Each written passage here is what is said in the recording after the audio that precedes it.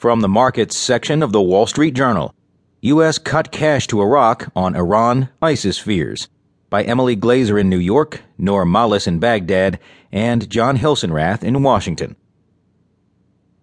The Federal Reserve and Treasury Department temporarily shut off the flow of billions of dollars to Iraq's central bank this summer as concerns mounted that the currency was ending up at Iranian banks and possibly being funneled to Islamic State militants, according to U.S. and Iraqi officials and other people familiar with the matter.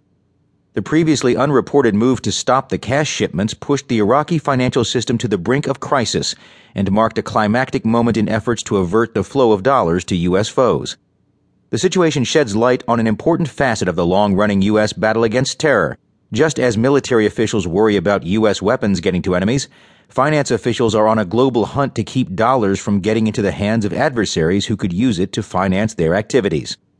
After Iraqi officials this summer agreed to institute tighter controls on the distribution of U.S. dollars by Iraq's central bank, the dollars are flowing again, and with better oversight, according to U.S. and Iraqi officials and people familiar with the matter. Still, the spread of Islamic State set off alarms among U.S. officials about the potential for the currency shipments to be exploited by terrorists. The Sunni extremist group controls about a third of the war-torn country, including the second-largest city, Mosul, and is already well-funded from tax collections, oil sales, and a range of other activities. Finance Minister Hoshyar Zebari said Iraqi authorities have taken a number of measures to crack down on illicit money flows to Islamic State, but that it is an uphill struggle to keep hard currency within the country because of corruption and the cash-based economy. The problem dates to last December, when Fed and Treasury officials called a secret meeting in an Istanbul hotel conference room with Iraqi officials. The Americans were alarmed by the rising volume of dollars being shipped into Iraq and the lack of clarity into where the cash was ending up, the people said. Since the U.S. overthrew Saddam Hussein and helped establish the Central Bank of Iraq in 2004, the U.S. dollar has largely become the country's chief currency because so much of the economy runs on cash.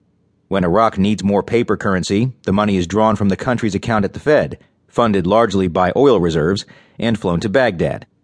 The amounts have been soaring. In 2014, annual U.S. dollar cash flow from the Federal Reserve Bank of New York to Iraq was $13.66 billion, more than triple the $3.85 billion in 2012, according to data compiled by Iraq's parliament and reviewed by the Wall Street Journal. That spike doesn't mesh with the sluggish Iraqi economy of late, and as a result, U.S. officials suspected the dollars were being hoarded rather than circulated. It was hard to know for sure. Until recently, New York Fed officials who supervised the money flows received only spotty monthly reports in Arabic and English in a mix of Excel spreadsheets, unsearchable digital documents, and some hard copy reports, including handwritten notes, according to U.S. officials and people involved in the process.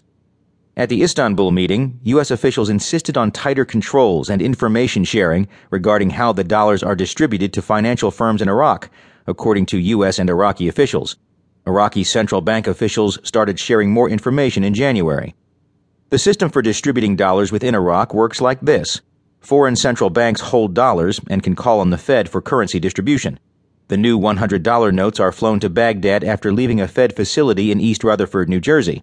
In Baghdad, the bills are moved to the Iraqi Central Bank, where they are sold in daily auctions in which Iraqi financial firms request dollars that they pay for largely using dinars, the country's currency. Early on, U.S. concerns centered on roughly 2,000 financial firms called exchange houses, which are active participants in these auctions. U.S. officials believe several of these Iraqi firms have ties to Islamic State and have deep concerns the exchange houses are being used as conduits of dollars to the group, said a U.S. official and another person familiar with the matter. While the U.S. inevitably loses control at some point over the dollars it sends abroad, the Fed is barred from sending cash to entities it knows will distribute it to U.S. enemies. The Federal Reserve seeks to accommodate other countries' need to have access to their dollar deposits in the form of U.S. banknotes for legitimate purposes, a Fed spokeswoman said. A number of central banks around the world, including the Central Bank of Iraq, maintain accounts at the Federal Reserve Bank of New York, and at times withdraw currency from their accounts. In providing this service, the Reserve Bank works closely with the Treasury Department to ensure central banks comply with laws prohibiting transactions with sanctioned foreign regimes, terrorists, and international narcotics traffickers. In response to larger-than-usual currency requests and to the evolving security situation, the Reserve Bank increased its monitoring and controls of currency shipments to Iraq.